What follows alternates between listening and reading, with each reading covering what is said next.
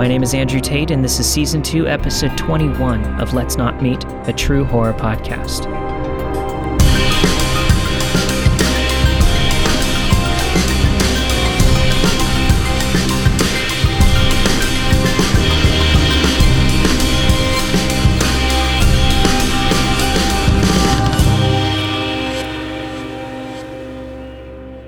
Welcome to the Season 2 finale of Let's Not Meet. As promised, I have two brand new stories by Reddit user EngineWorks that are associated with the Tales from the Bottom.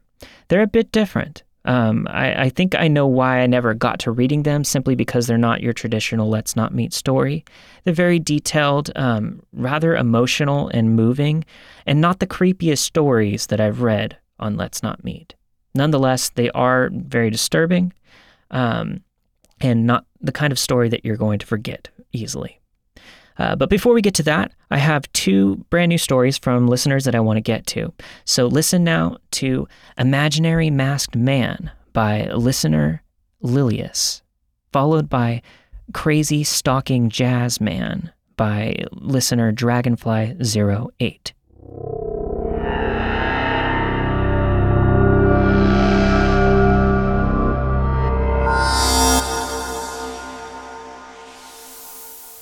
This only came to light a few months ago. Before that, I thought that it had all been a figment of my imagination.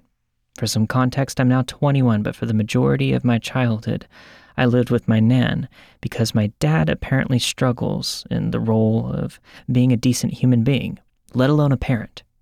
And my mom at the time was a raging drug addict.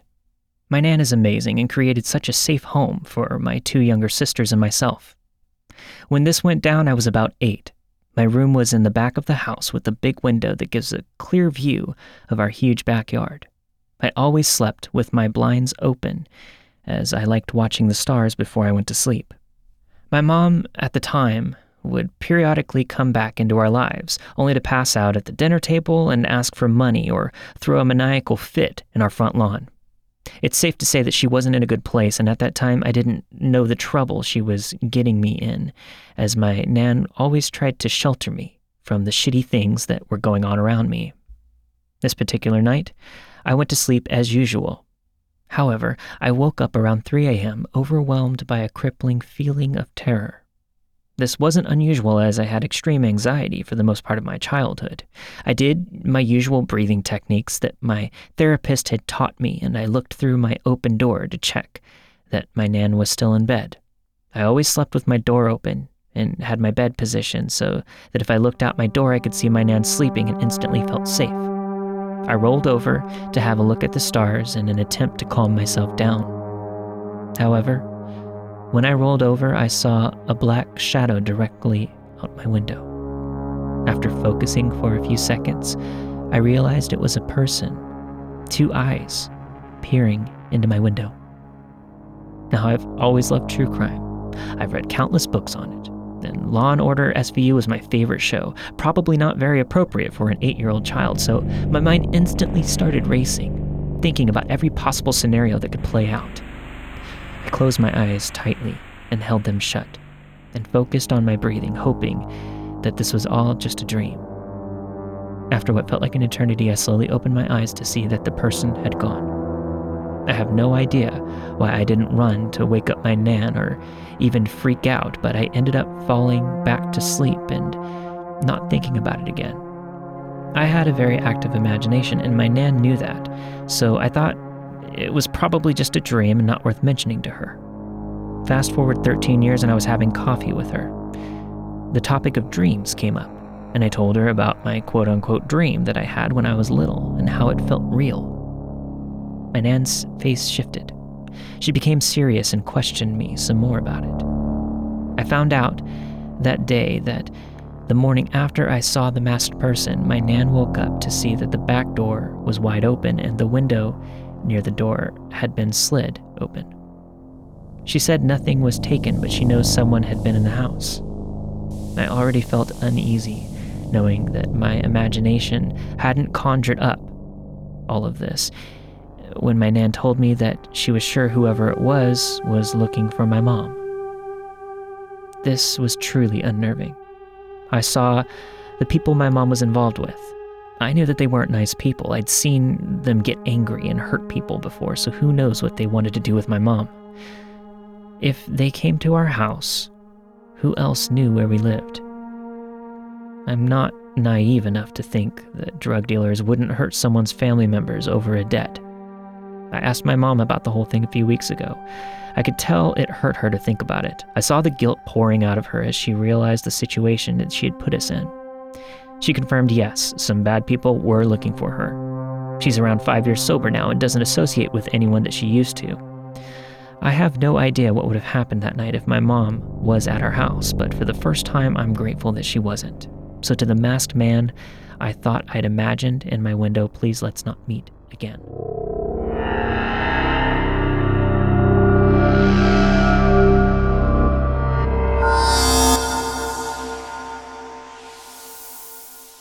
The names in this story have been changed to protect the crazy and my friends.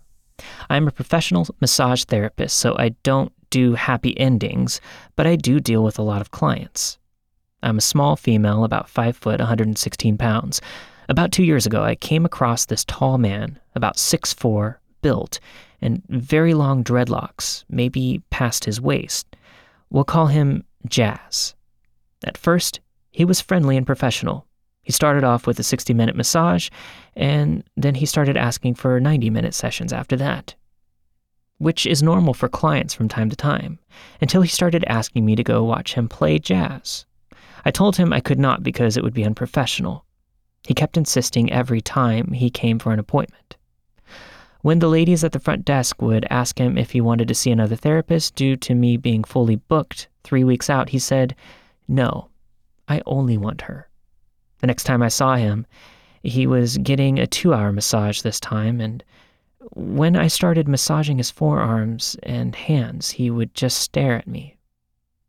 It was Friday night, and he asked me if I had any plans and said, "You should go see me play jazz."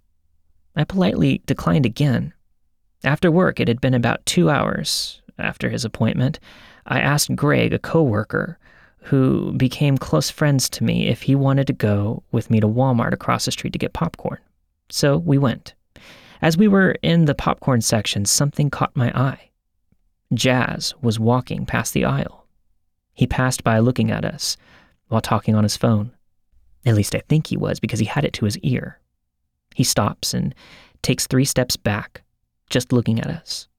Greg looking to see what I was looking at, as Jazz did the "I'm watching you" signal with his fingers. The whole 2 fingers in his eyes and then pointing at us. Yeah, that one. He simply starts walking off like nothing. Greg asks me what that was about, and I told him. We shook it off and went on with our night. I went home making sure nobody was following.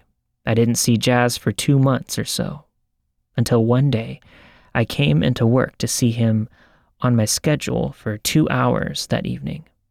I hated seeing him on my schedule. After a session, I had another hour until I was off, and as I'm putting things up, my front desk guy tells me, "Your client has been waiting outside in his car the whole time." Greg is pretty big, so he suggests to walk me out to try to hide me, and it worked. The next day, I reported it to my manager, and she said that she would note it. The next session, he started asking me to see him play jazz, and after telling him that I couldn't do that, he said, "At least come and see me play at church on the other side of town." I stayed quiet. As I got to his arms, he would just stare at me in that creepy way. When I moved to his other arm, again he just looked at me and tilted his head, eyes glued to me. I didn't dare look at him. His session was over, and I went home. At about 2 a.m., my phone goes off, and it's a friend request from Facebook. It's from Jazz. I was shocked because I didn't understand how he found me. We had no mutual friends. There were many Ashleys in my town. I denied it, just to wake up the next morning to find another friend request from him, so I blocked him. I can tell the next session he would be upset. He wasn't actually, though. He comes in to the session happy, like nothing happened. He was traveling a lot and told me that he would be gone for 3 months or so and asked me to please come see him at church. I told him I would try just to shut him up already. I didn't go, nor did I see him after that. I was so happy and eventually started forgetting about him until one Tuesday afternoon at 4 p.m. when I got off of work. Now, the clinic I work at is in a plaza-type area. We share parking lots with the businesses next to us. There's an entrance and exit from the main road to our parking lot. On the left was my car. It's reversed in, and the main road is behind it, which means that the only way out is forward. On the other side, there are more parking spaces.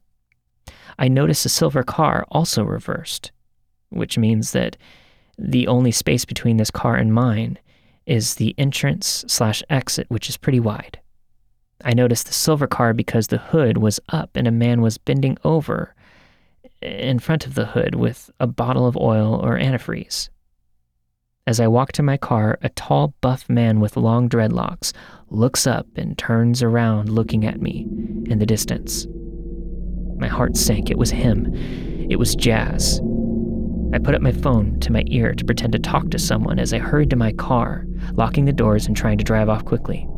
By the time I look up, his car is in front of mine. I was blocked in. I decided to pretend I was angry and yelling at someone on the phone, waving my hands, yelling and looking as mad as possible, hoping that this would get him to leave, but he wasn't leaving. I was running out of things to say myself. I could see him waving from the corner of my eye when suddenly I saw him punch his horn. He yelled something and slammed on the gas pedal as he made a screeching sound with his tires. I waited for him to reach the end of the plaza before taking off. I looked in my mirrors the whole way home to make sure that no cars followed me. The next day I told my boss and she banned him from seeing me. Months passed, and I finally was feeling okay. He was nowhere around. It's been a year now, and still no sign of Jazz. This year, in February, my boyfriend and I decided to take a trip 4 hours from our hometown. We got there and decided to go to a local bar. We knew we would be drinking, so we requested an Uber. As the Uber claimed to be here, we walked down to the van. As the hotel doors swing open, a tall, buff man with really long dreads walks in. Our eyes meet, and my heart sinks. I remember that feeling that rushed through my body. It was Jazz. Now let me just say, if looks could kill, I would be dead. I grabbed my boyfriend's arm, squeezed it hard, and hid behind him. Jazz turned around and kept walking. My boyfriend could feel the tension. He asked me what that was all about, and I told him everything. He was so mad, but we got to the bar and had a good time. He took care of me as we both got pretty drunk.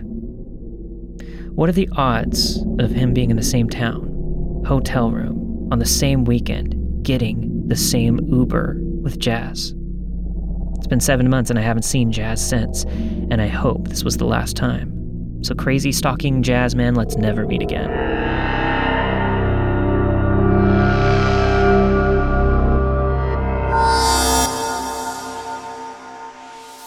This may start off a little slow, but please be patient. Heather was a big part of my life at this point, and she was with me when we found the bones. Besides, I like to remember her from time to time. We actually still talk to each other and send emails back and forth. It's been almost 30 years, and she told me that the last story made her cry, so please bear with me. As you know from my other stories, I was raised in a small community of Kennefic, Texas. We lived there from the time that I started kindergarten until about 15 in 1984.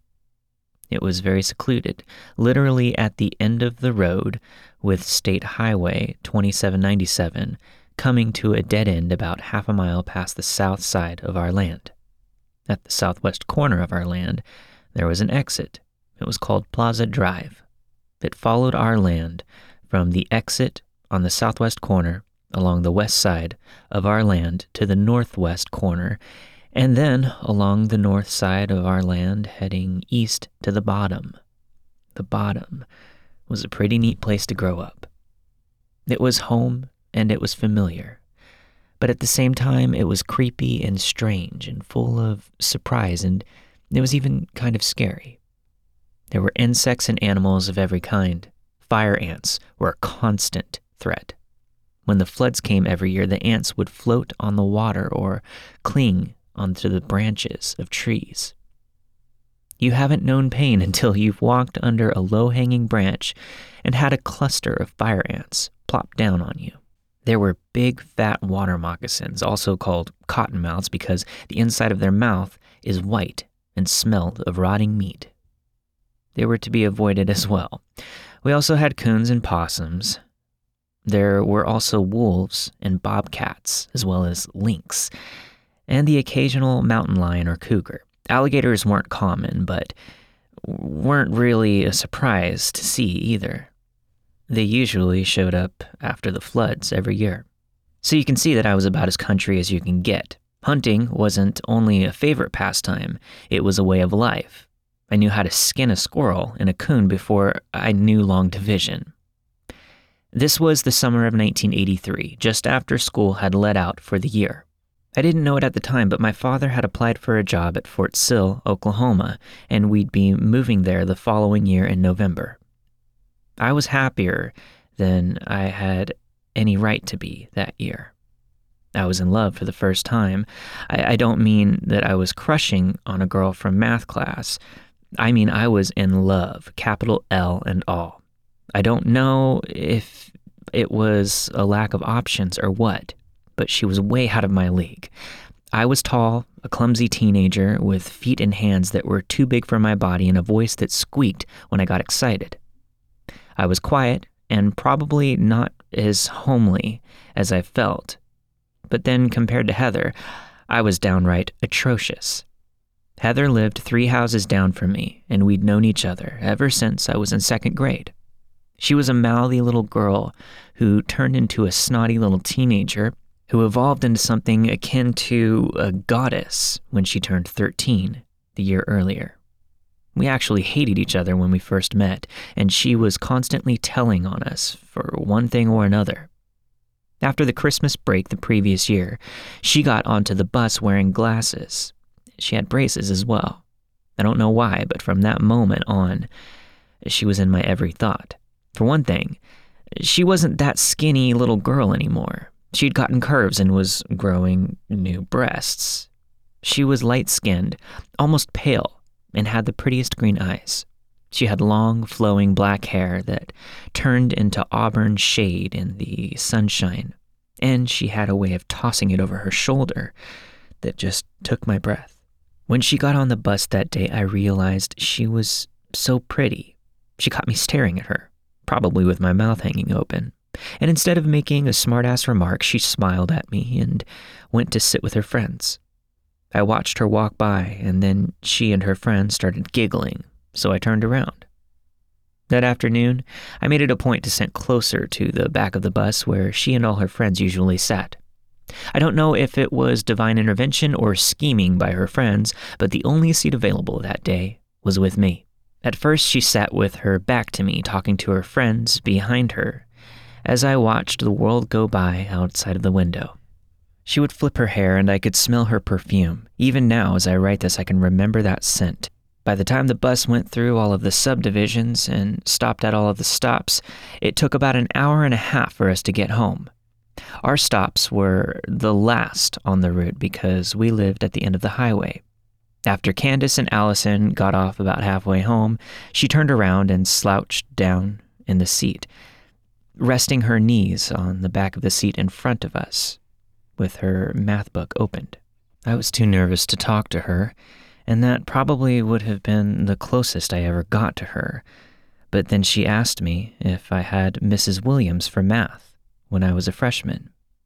I knew Mrs. Williams well. She had a paddle that she had named Channel 26. You never wanted to watch Channel 26. Unfortunately, I'd had several encounters with Channel 26 myself. I thought of the million witty answers hours later that night as I lay in my bed thinking about her, but at that moment, all I could say was, yeah, I had her in second period. Of course, my voice chose to do its chipmunk thing, and I wanted to die. Heather didn't seem to notice, though, and she slid a little closer to me so she could show me the algebra she was trying to do. It was weird, but at this moment, almost 30 years later, my heart is still beating a little faster with that memory. She smelled so good, and we were actually touching at each other's shoulders. Luckily, I was actually quite good at math. I work as an electronics technician now, and math is a big part of my day. Algebra and geometry, as well as trig, all seem to come naturally to me. For the most part, there is only one answer to a math problem. It's either the correct or not correct answer. I began to show her how to do the equations, and the next thing I knew, it was time to get off the bus. As I got up to leave, hating that the ride was already over, I offered to help her before school the next morning. She looked at me with a big smile that melted me to the core and said, "Would you? That'd be so cool." So I helped her the next morning, and that afternoon, she sat with me again. We started sitting together on the bus, and at the end of the week, she got an A on her test. I remember standing in line after school waiting for the bus when she came running up to me with her ponytail flying from side to side, waving her papers to show me. She held it out in front of her with both hands and told me, "Look, we did it." Then she threw her arms around me and said, "Thank you so much." To be honest, I don't remember what I said after that. For whatever reason, she continued to sit with me on the bus and before school and during lunch and again on the ride home. She did probably 90% of the talking, but I was elated just to be the one she was talking to. When I finally got the courage up to ask her for the Valentine's dance, she looked at me with a wrinkled nose and said, "Really?" I suddenly felt like I'd been kicked in the stomach. That look and that word killed me. My heart stopped and I almost wanted to disappear and take it back. Then she said, "You want to go with me? Why?" I stammered something about how I thought she was the prettiest girl in school and how I liked to hear her laugh and watch her smile. Heather flashed me the biggest, prettiest smile and again wrinkled her nose and again asked, "Really?" She told me she'd have to ask her mom if she could go. I reluctantly admitted that I'd have to do the same. My mom would have to drive us to and from the dance. We got on the bus, and Heather sat with me again. She turned to her friends and told them about going to the dance, and after a few minutes, she turned to me with those big green eyes and smiled. Looking back now, I think that was the exact moment that I fell for her. As much as a 14-year-old can fall, that is. She slouched down into the seat again, propping her knees up in the seat in front of her, and took out another school book. I can't remember what it was because she also reached over and took my hand, and we held hands all the way home. After that, we were pretty much attached at the hip. I don't know what her friends thought about us, but I was a hero with my friends. As I said, she was way out of my league. I asked her once, a few years ago, what it was, and she jokingly told me that it was only because I was convenient for living so close. Then she admitted that it was because I was so nice and easy to talk to. Over the next year, Heather and I became the couple at school. We were inseparable. I don't think that we spent more than 12 hours apart for the next 14 or so months. The time that we weren't together was when we went to bed and we were in different classes at school. We were stealing kisses before school, at lunch, between classes, and after work.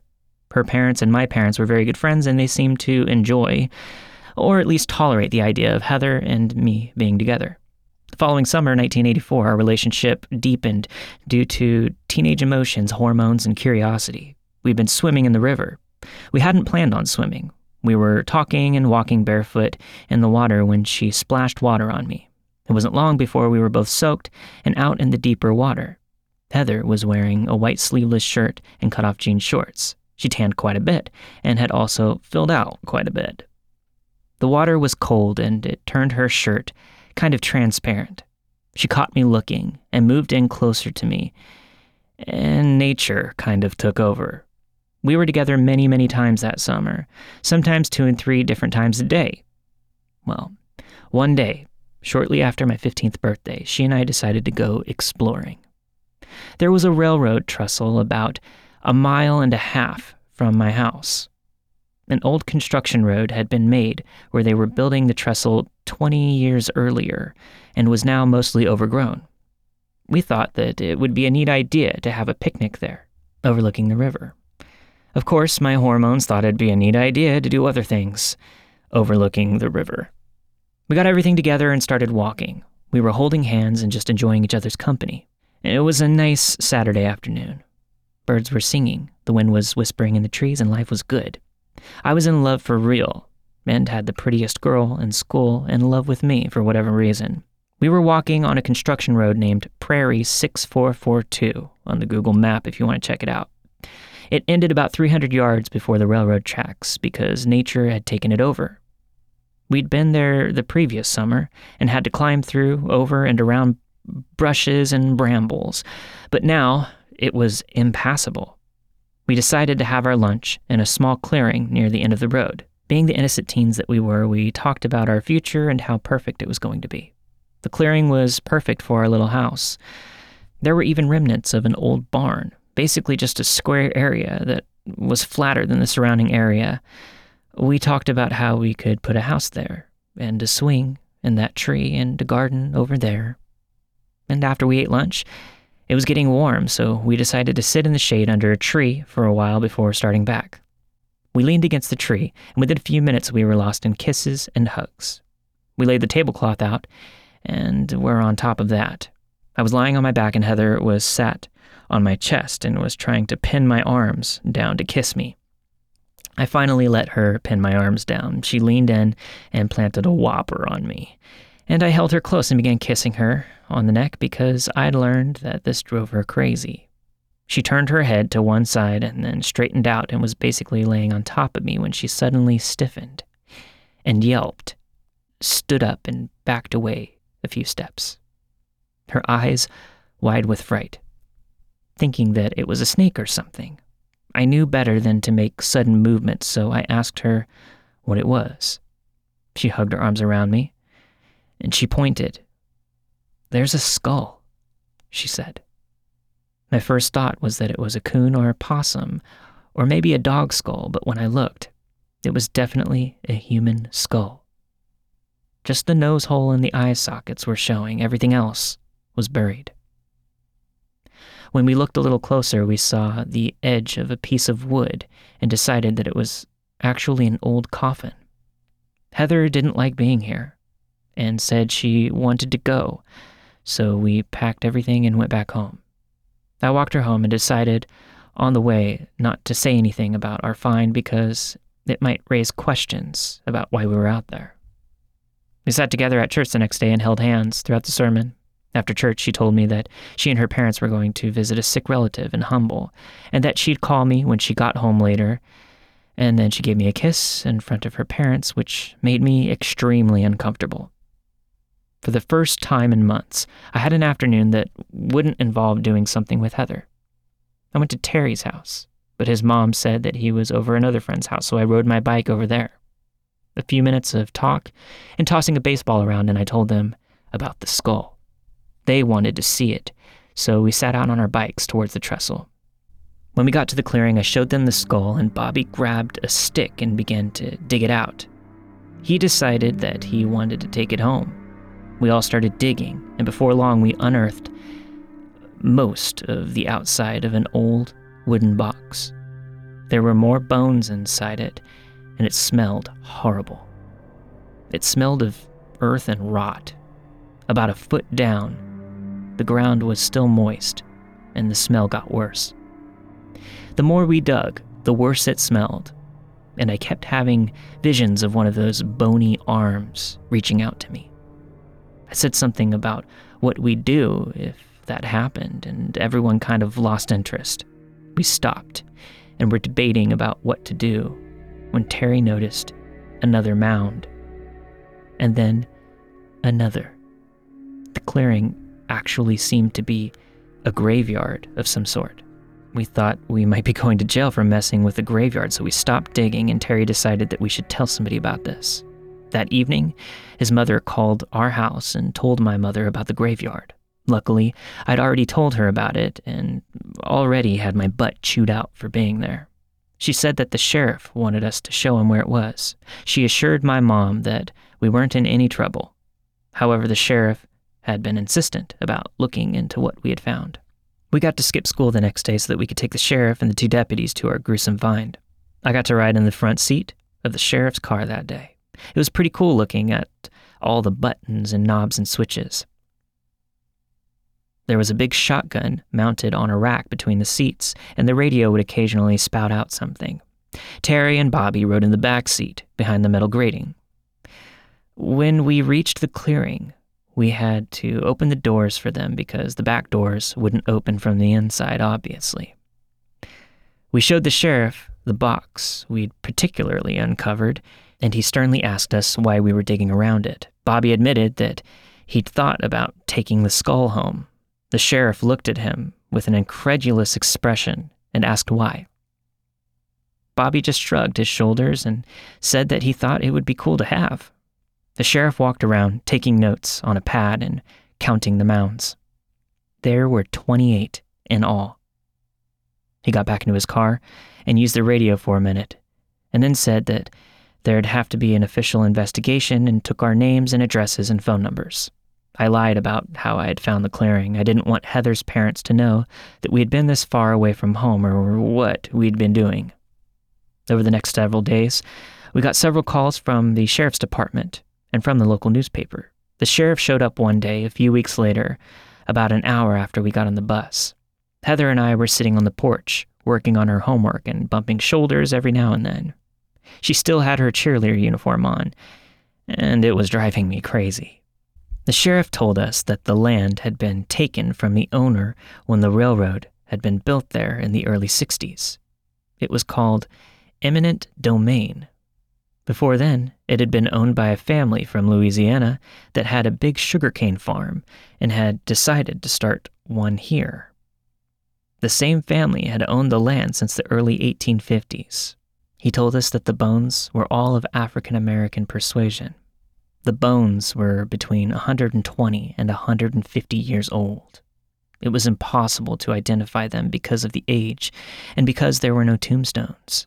He told us that when the floods came every year, the ground would get saturated and the boxes had started to float to the top.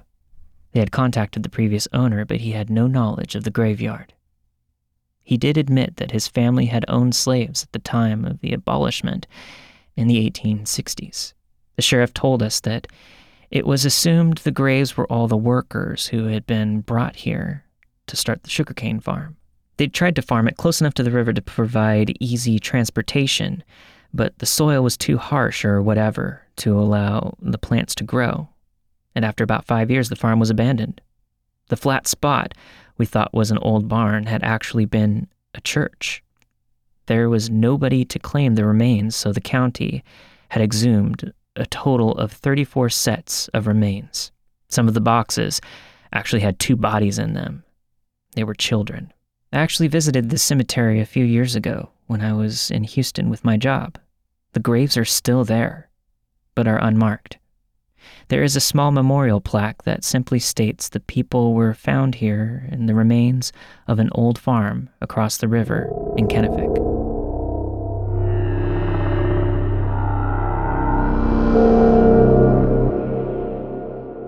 The Gulf War was a particularly gruesome war. Regardless of our personal opinions on the events that transpired, it isn't hard to empathize with the young men and women that fought when we've heard their stories.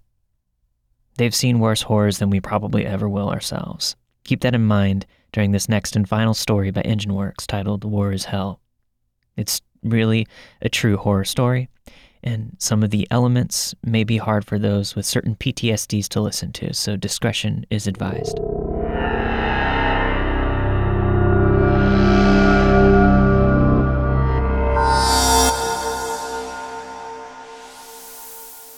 If you've read any of my other stories, you'll know that I was raised in Kenefick, Texas, and that we moved there from Oklahoma in November of 1984. I had to leave the only life I knew behind. Friends that I had known since kindergarten were left. Familiar old stomping grounds that held millions of fond memories were left. Not only the friends from my local community, but my friends at school were left as well. I was a sophomore who'd made it to the varsity football team. I was popular and everyone liked me, and I was dating the prettiest girl in school. I had to leave all of that behind. Thanksgiving, Christmas, New Year's, and especially Valentine's Day were completely horrible and found me miserable in my new home. Looking back, I can say with conviction that this was one of the worst times in my life, except for the story I'm about to share with you. I went from a school that had about 400 students in my graduating class to one near Marlow, Oklahoma that had 20, including me. I seemed to be the only boy there wearing tennis shoes instead of ropers. I was immediately drafted into both the wrestling team and as a guard on the football team. I can remember my first big hit in my first game. I remember thinking that these Oklahoma farm boys were tougher than they looked. They hurt, too. I attended school that had students from kindergarten age to seniors in a single set of buildings.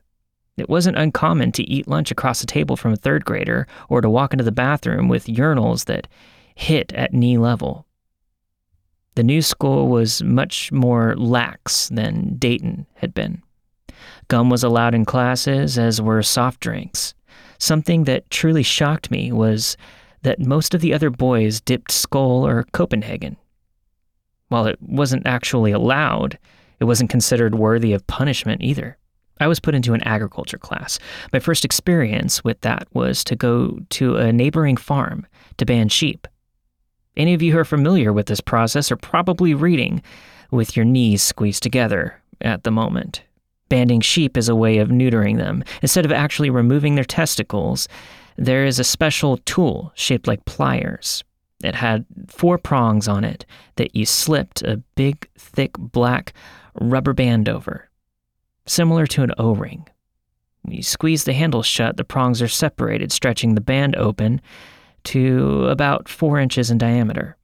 This monstrosity was placed over the scrotum of the sheep, and the band was released. It snapped back to its original shape and effectively cut off the circulation to the scrotum. After a while, it simply dried up and fell off. I had sympathy pains for the next 2 days, but then I got to the hog cutting with the class about a month later and decided that the banding wasn't too bad after all.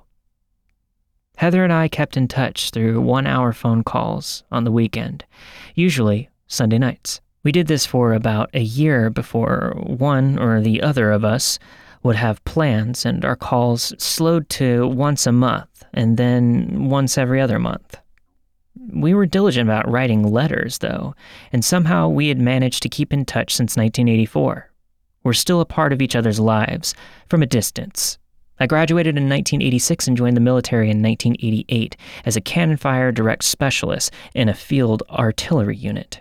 In 1989, our unit changed from the old 8-inch howitzers to the new multiple launch rocket system, and I was made a part of the FDC, Fire Direction Center. Our new weaponry fired missiles up to 30 kilometers away, and my job as part of the FDC was to ensure that the targeted coordinates didn't violate any no-fire zones or air corridors. Another part of my job was to drive the FDC armored personnel carrier. It was basically a long box of tracks that carried the command center. I enjoyed what I did and was actually pretty adept to maneuvering that big armored box around trees and other obstacles. It wasn't long before I was moved from B Battery to Headquarters Battery, where all of the officers and important people hung out during field exercises. In December of 1990, I got a phone call around 3 a.m. Our unit had been put on alert, and we were to report for duty immediately. We were going to Saudi Arabia to fight against Hussein. After putting all of our equipment on a train bound for Houston, we got onto an American Airlines jet with all of our weapons and everything, and flew 22 hours to Saudi Arabia.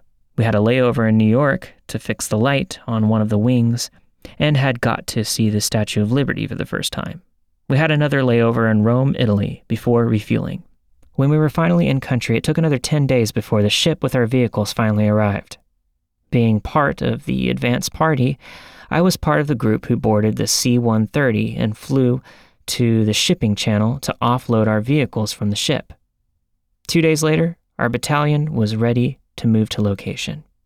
There was a huge berm built on the border of Iraq. It was about 15 feet tall and stretched in either direction as far as I could see. I remember the morning we breached the berm for the rest of my life. I was scared to death and so excited that my body was twitching and my teeth were chattering. I stood on top of my track, and as far as I could see were military vehicles. I cannot sufficiently describe to you the feeling of duty-bound honor or of the apprehension that I felt that morning. Flying around in the air were gunships and the spectacular A-10 Warthogs, and a plethora of other aircraft that you couldn't identify. I felt like my heart was going to burst at any moment. Every so often, the radios would announce the countdown. Tension and apprehension grew with each moment. We had no idea what was waiting for us on the other side of that berm. At the 2-minute warning, someone in a big heavy equipment mover about half a mile down from us started honking his horn. 2 short blasts and 1 long blast. 2 short blasts and 1 long blast. Then someone from the other side of us started doing the same thing. Behind us, one of the Abrams tank drivers would race his engine and let the tank lurch forward a foot in unison with the horn blasts. Within a minute, the noise was deafening. We all started our cries, and when the moment came, it was complete and total pandemonium. I drove my track up over the berm, expecting to be face to face with missiles and under fire from the much-touted Republican Guard. But there was nothing on the other side of that berm for as far as we could see. My orders were to clear the berm and then move to the side to allow the tanks and other close-range weaponry to take the lead. The Abrams tank came screaming by, with the soldiers and the turrets spinning around to watch the airstrike. Our MLRS unit was the longest-reaching munitions at that time, so we had to wait for the others to engage and identify enemy locations. After a specific target location was identified, we would receive orders to fire along with grid coordinates. I would verify that there were no aircraft or any other no-fire restrictions in the area and inform my captain, who would then relay the order to fire the SPLLs, which were self-propelled loader launchers that carried the missiles. When we fired our missiles, we were actually firing over the heads of all of the soldiers who had gone before us. At a predetermined altitude, the missiles would separate, and 644 little bomblets would be released. The little bomblets were shaped charges that would penetrate over an inch of steel. Each launcher carried a total of 12 missiles, and we had 27 launchers in our battalion. The Iraqis coined our munitions as steel rain due to the immense damage that was done by a barrage.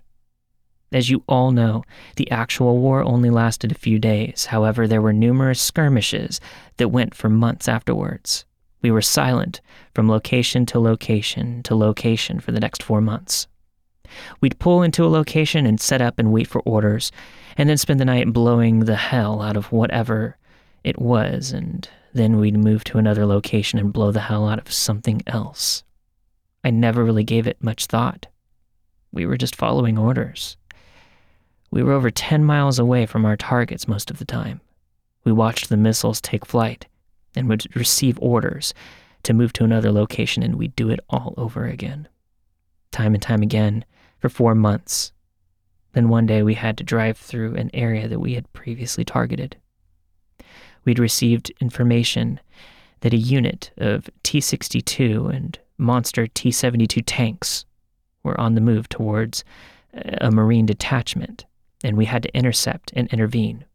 We pulled into the launch location about 2:30 a.m. one morning, and we got everything set up and sent a storm of steel rain towards the tanks. We received the mission accomplished message about 30 minutes later, along with orders to move to another location.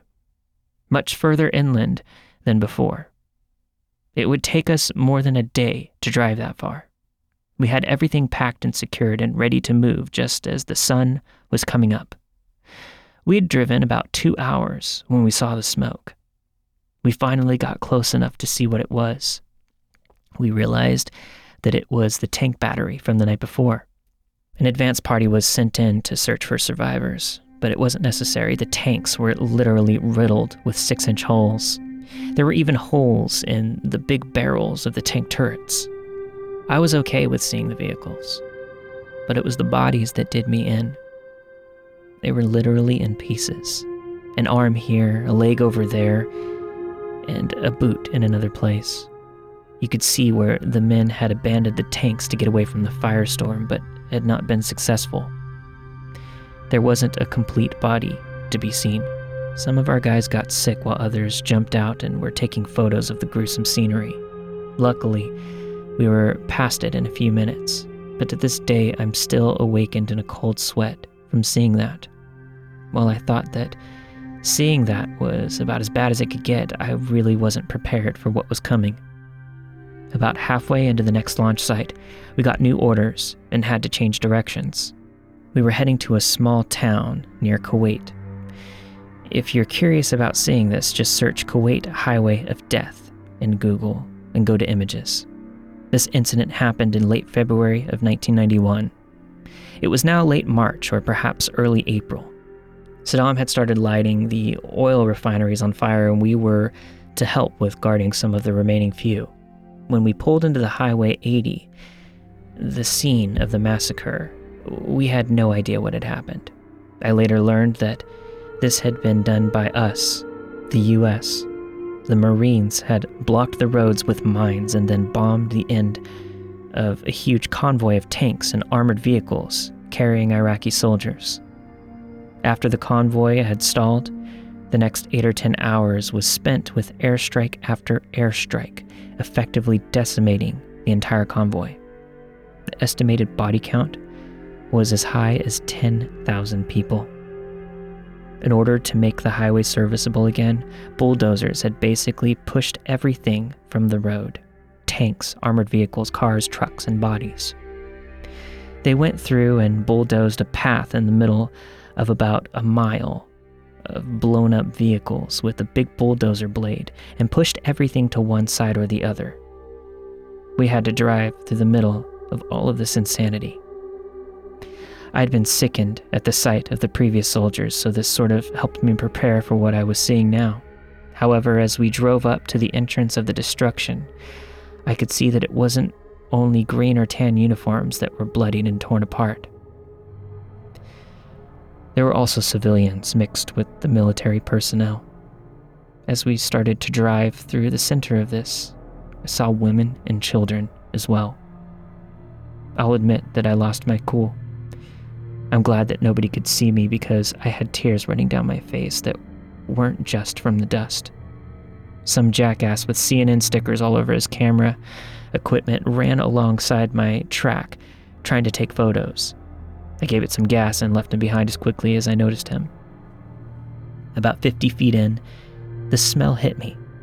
Some of you may know what it smells like to be driving along and smell a dead animal. Take that and multiply it so much that when you swallow, you can actually taste it. I had to drive my track, standing up and leaning over the side as I got sick 2 different times.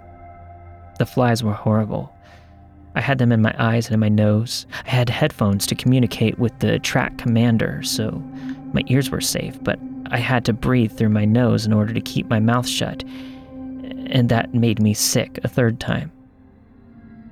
It took the better part of an hour to drive through the nightmare, and at least once every 3 weeks, I'll have a dream about it. To be honest, I believe that I may have gone a little insane that day. It changed me. A very permanent hurt. This is the first time I ever talked about my experience. Even my own wife and Heather will see it, hear, and know for the first time about some of my experiences. I'm sitting here now wiping my eyes and remembering that smell. If I had a cigarette in my house, I'd probably light it up now. Since that time, I've had nightmares that haunt me to this day. I've been diagnosed with PTSD and what doctors call an extremely exaggerated response reflex. I'm way too jumpy. If you were to walk up behind me and poke me, there's usually no problem other than I'll jump a little. If you were to walk up behind me and yell or clap your hands, I'd probably beat you before you realized what was going on. My worst experience with it so far was once my wife decided to scare me while I was in the shower. I was only saved from hitting her because the shower curtain caught my fist. You cannot imagine how it hurt me to see the fear in her face after that. It's been over 20 years since that incident, and I still have to deal with it on a daily basis. I'm a disabled veteran now, and I cannot express how proud I am to have served in the military. You've heard that war is hell, and I can vouch for that sentiment personally. It sucks. It blows. I was lucky to have been able to serve, but given the chance to go back to my 20-year-old self and do it all again, I wouldn't hesitate. He was a general service unit that was attached to my unit. Their job was to repair the launchers if there were any problems. I also had 2 cousins in my unit. My brother also served. We were all proud to have done our part. Now guys, I'm sorry this took such a morbid turn. As I said, I've discovered that writing seems to help in more ways than I can describe. I realize that some of you may think that I'm a bad person for having been a part of the military, and that's okay. We're all entitled to our opinions. I just have to ask that you have decency and respect that I'm also entitled to an opinion. I hated what happened, and it will haunt me in one form or another for the rest of my life.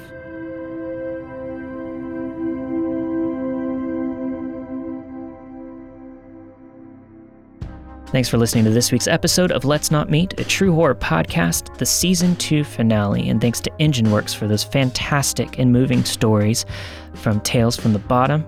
Thanks to listeners Lilius and Dragonfly08 for those listener-submitted stories that we heard at the beginning of the show.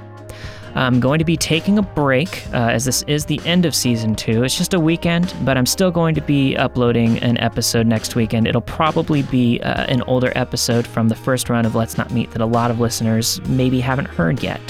But I will be back on the weekend of the 10th for a brand new episode in the Season 3 premiere of Let's Not Meet. Don't forget to send your stories into letsnotmeetstories@gmail.com so that I can get everything ready for Season 3. I'm really excited for all the brand new stories. I got a lot planned.